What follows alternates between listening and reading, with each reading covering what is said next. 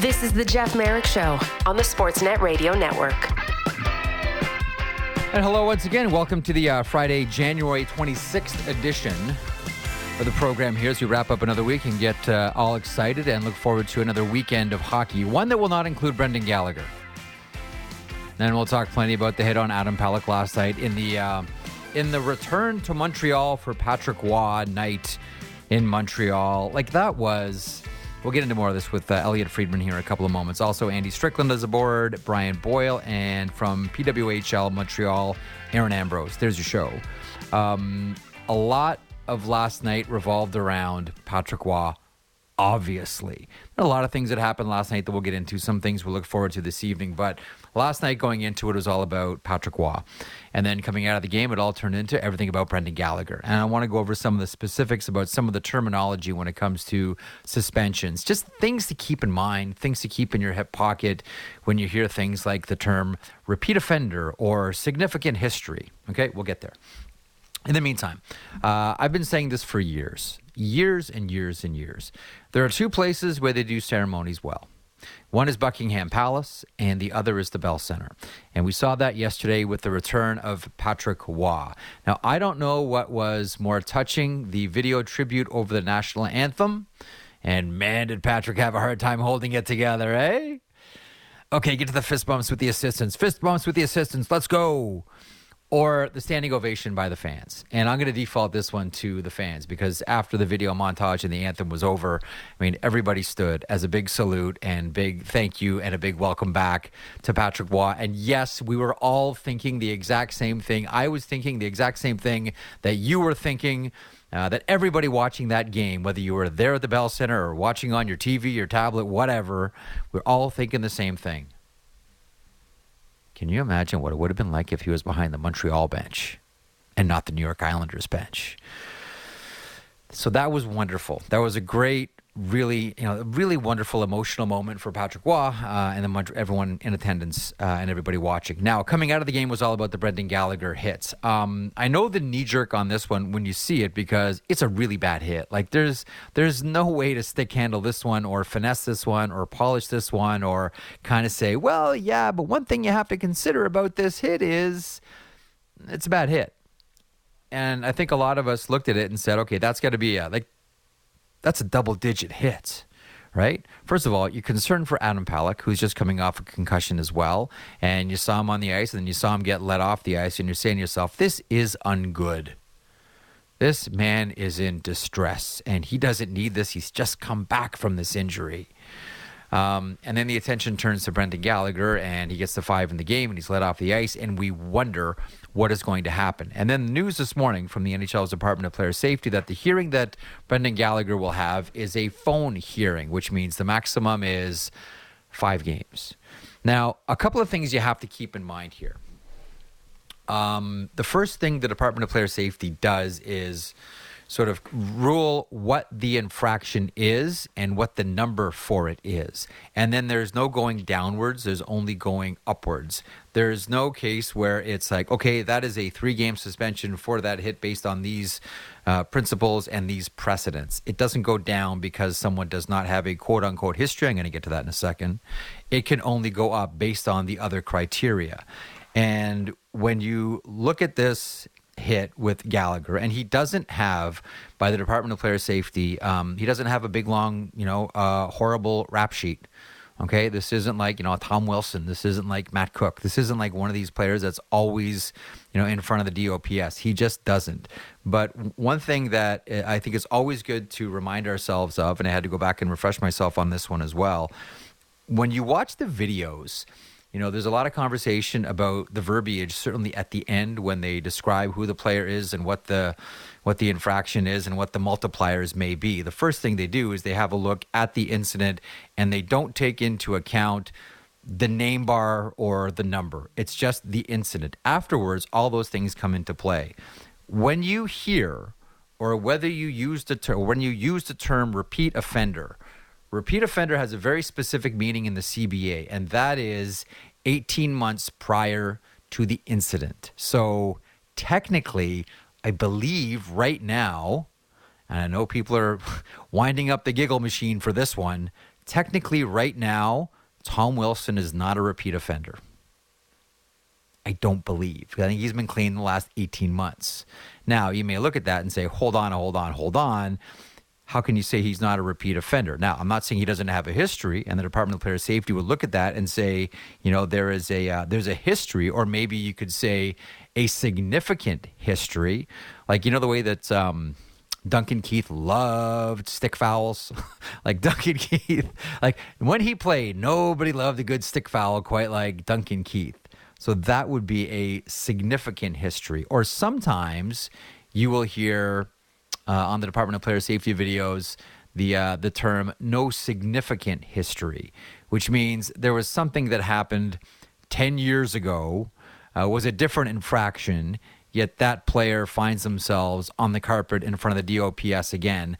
Technically, there was a history, but it is not significant because it doesn't apply. It's a different type of infraction plus time. So these are all the things that I think we need to keep front of mind when we have a look at the Gallagher hit and start to play amateur George Peros and try to ascribe what the penalty is going to be. Like, I get it. Like, I felt the same way you did. I looked at that and said, that's double digits. Like, that's an awful, awful hit. Like, that's the way it feels. But then you start to break down and have a look at history and break down precedent. And then you say to yourself, okay, based on the criteria that the Department of Player Safety has, it's not going to be a double-digit suspension. And because it's a phone hearing, it's not going to get past 5 games. And that's where Brendan Gallagher is at. We hope that Adam Pelech is okay. Right away, you think of the person that just got clubbed, and that was Pelech, and you feel awful. Now, the Islanders scored 2 goals on the 5-minute power play, made it a game, and then Sean Monahan said, this is going to have a happy ending for the Habs. It's not going to have a happy ending for Patrick Roy. The game started with a happy start for Patrick Roy, but the happy ending was for the Montreal Canadiens. On this issue, and an Owen Tippett signing in Philadelphia as well, we turn to Elliotte Friedman from 32 Thoughts and Hockey Night in Canada. Friedge, how are you today? How are you on planks, Jeff? Last week it was pull-ups, and now I'm asking about planks. Yeah, okay. Okay, so I don't do like standard planks. I do dynamic planks. Oh, well, and I do them sort of in a dynamic plank? No.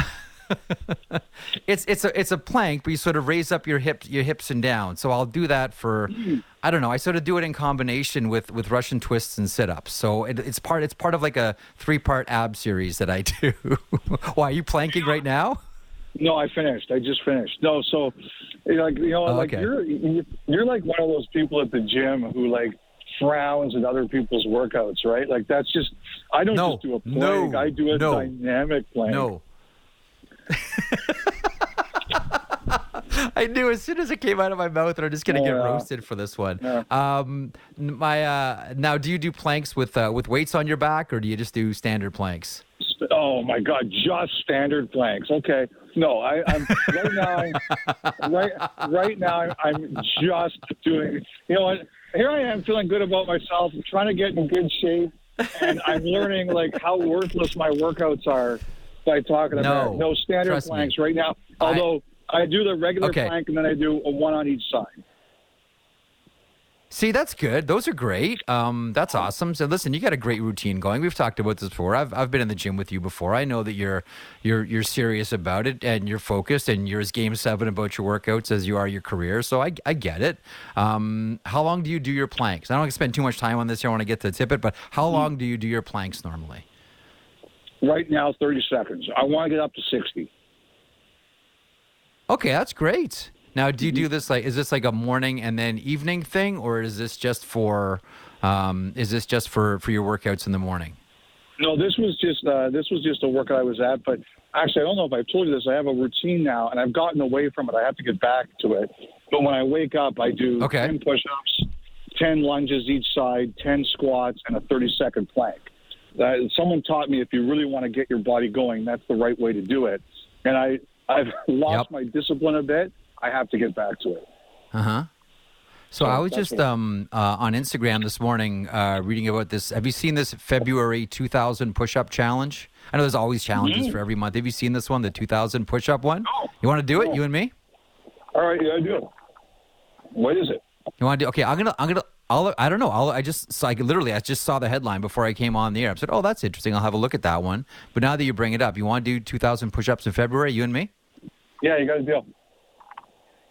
All right, man. 2,000. We are gonna look good, Elliotte. We can get those bikinis we were looking at in the mall. The red one with the polka dots. That's gonna be you and me. I can finally take my T-shirt off in public. Okay, let's get to Owen Tippett. I want to get to Patrick Waugh in Montreal and everything last night. Do you want to do the Gallagher first, or because I heard you talking about Gallagher? Do you want to do that first? Or want to do Tippett first? Well, the thing about Gallagher that I was just sort of sharpening the pencil on before he came on is this sort of discrepancy. And I always need a refresher on this as well. So after a significant hit like Gallagher's and finding out that it's a phone hearing, I always sort of, check back at what does repeat offender mean? What does significant history mean? What does no relevant history mean for a lot of these hearings? And that's what I was going over before he came on. So this one is a phone hearing. So it wasn't offered in person. So this is maximum going to be 5. Look, I think I'm like a lot of people. When I saw the hit, it felt double digits to me. Clearly, it's not going to be. Your thoughts on this scenario with Brendan Gallagher? Well, sorry. I thought you were going to ask a longer question. I took a bite out of my apple. I can filibuster. No, I'm good.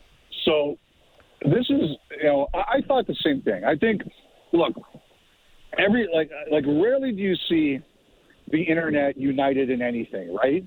And I think that when we all saw that last night, and especially, the fact that Pelech just came back from an injury, we thought that the hammer was coming. And it's not, I wouldn't be surprised if it is 5, but I think people thought it was going to be more. Now, there's a couple things here. The one thing I just want to dispel is I had someone text me this morning and say, do you think that George Peros is going easy because he played with Brendan Gallagher?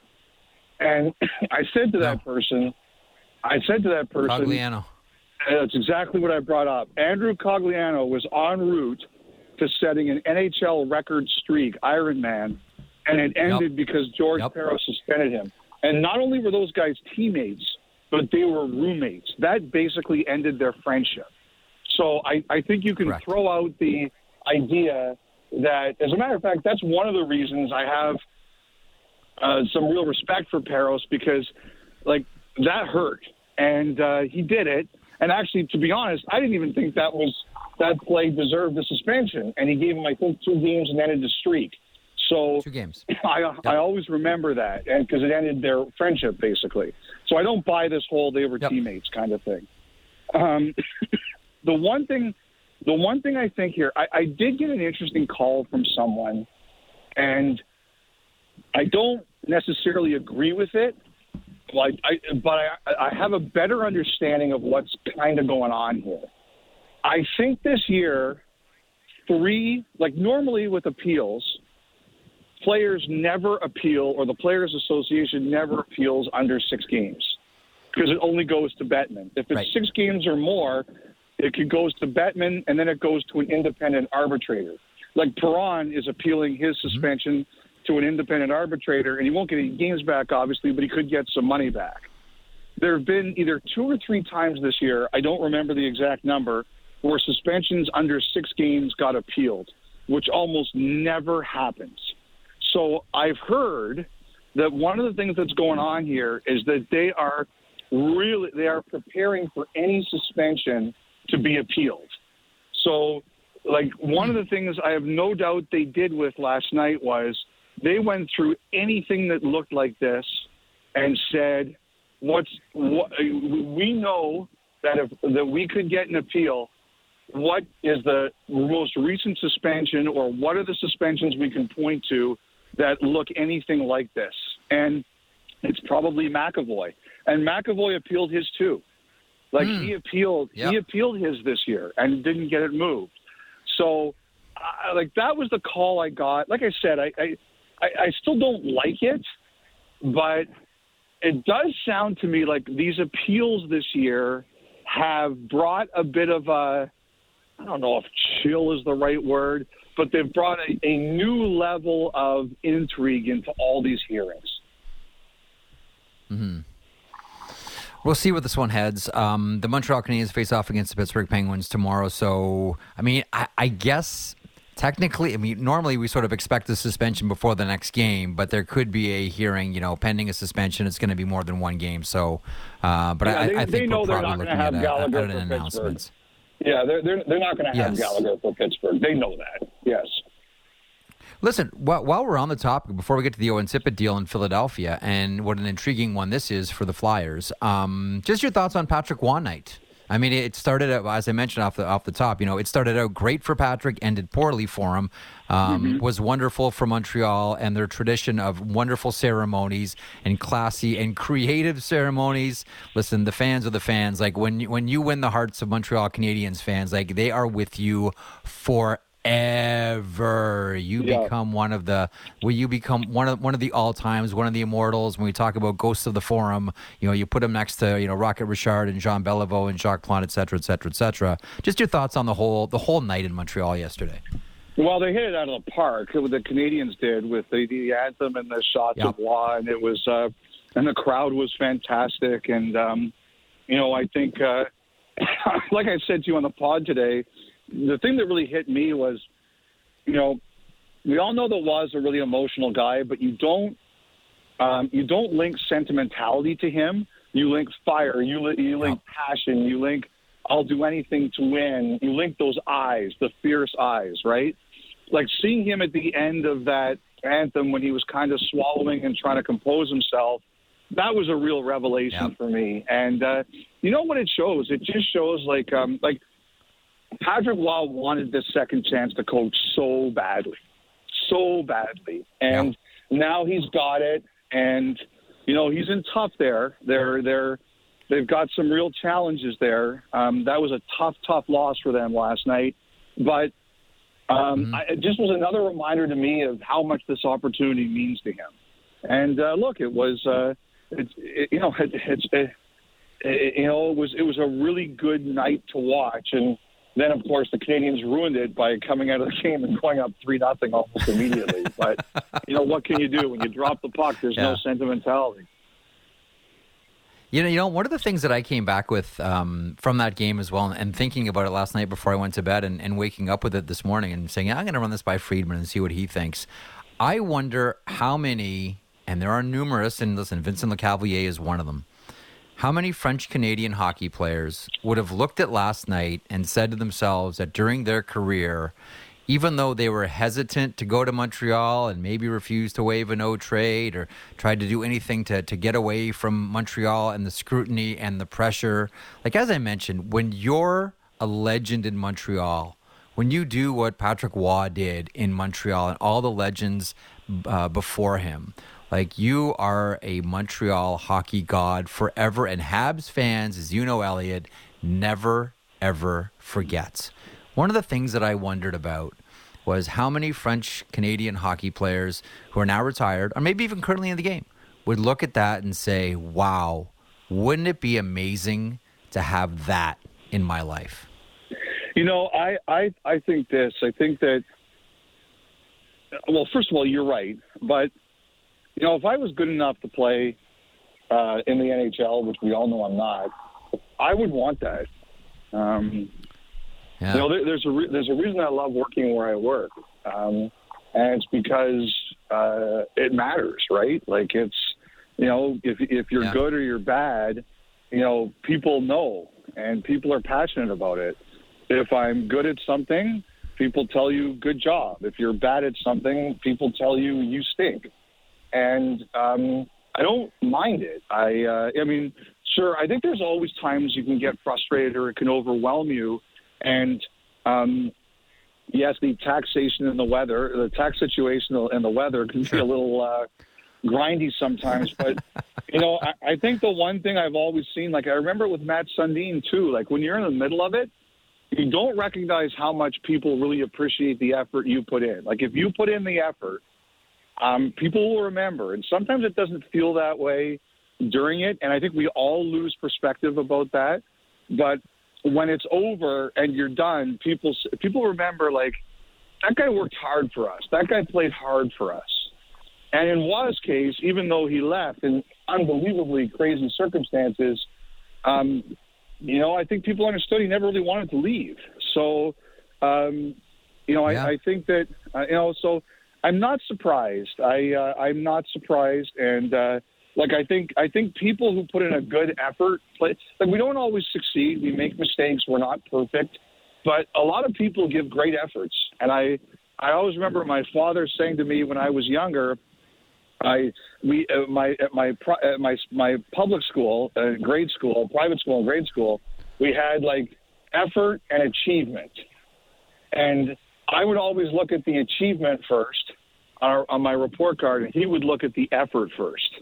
And he would say, I can live with a little bit less achievement. And, Jeff, there were some cases I had a little bit less achievement, but I cannot live with a terrible effort.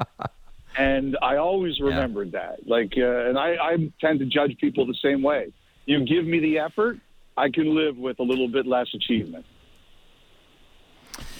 You're right. You either suffer the pain of discipline or you suffer the pain of regret. Take your choice. Okay, Philadelphia Flyers. Owen Tippett, 8-year contract, as you reported, $4.96 million. It is the extension for someone who really has distinguished himself and becomes, speaking of fan favorites, he's become one in Philadelphia. Your thoughts on this deal? I think it reminds you sometimes that it's so hard to judge things in the moment. When they made that deal last year, there was a deal on the table that Philadelphia preferred with Colorado. I think they liked their deal with Colorado better, and Claude Giroux said, no, as is his right. He had it in his contract, and that's his right. He said, no, I want to go to Florida.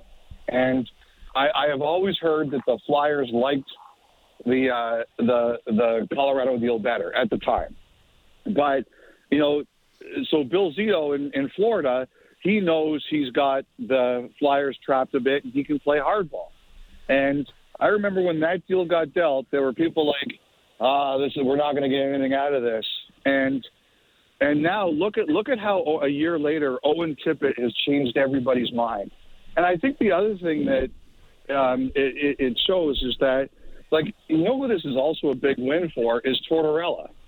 Because, big time. People always think young guy, no chance, offensive player.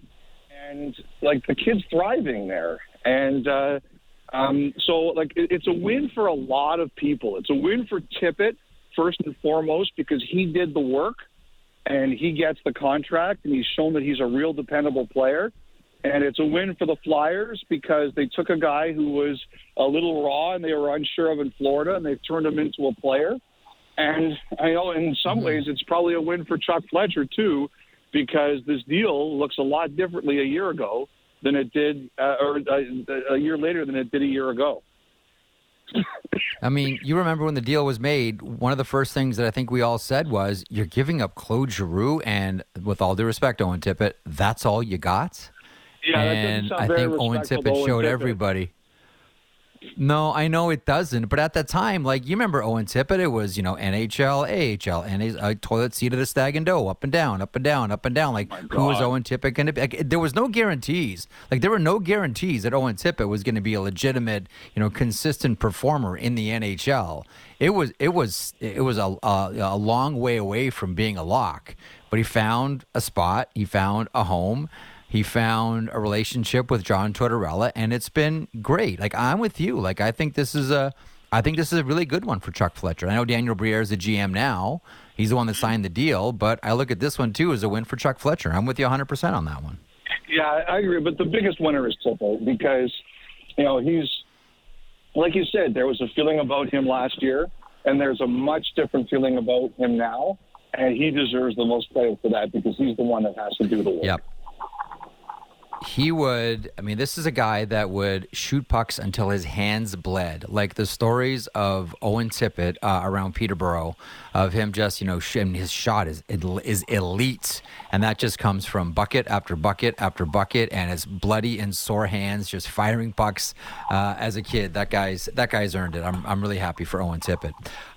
Elsewhere around the NHL, Elliotte, the number is 15 now for the Edmonton Oilers, and it's a pair of goals by Connor McDavid McDavid, and it's a real good performance, again, by an Edmonton netminder, not named Stuart Skinner, by the way. This was a Pickard win, the Pickard shutout for the Oilers yesterday, making everybody a believer that Pittsburgh Penguins record may just tumble 3 games from now.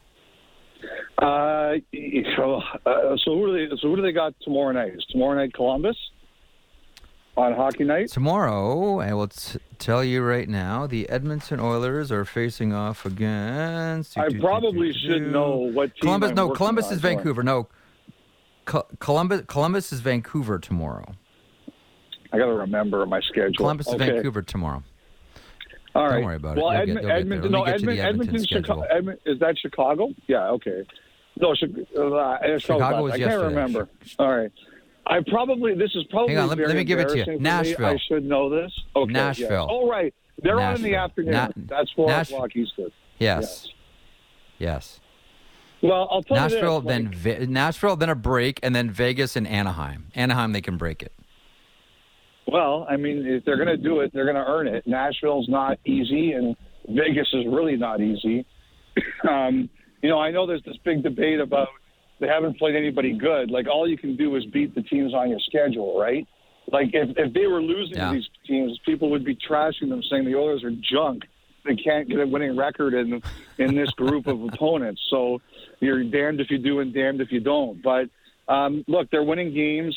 They look – I have to tell you, they look a lot different. They look a lot more airtight. They're playing much better defensive game. Pickard has been a real rebel. Like, again, it's like the goal. We should call this season 2023-24 the goalie crapshoot season. Like, we have no idea what we're going to see from a lot of these guys.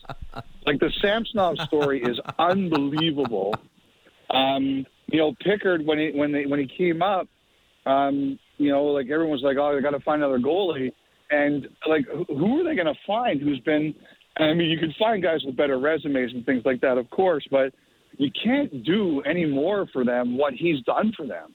He's like a spot starter in Major League Baseball. He had like 1 or 2 really bad performances. That's it. Even that, I mean, like the Oilers, I think they're gonna be really fascinating to see what they're going to go out and do. And I still think they're looking out there on defense. That's the one thing I think they're really looking at. I don't know how high up their roster, but I still do think they're looking at defensemen. I wonder about Sean Walker there.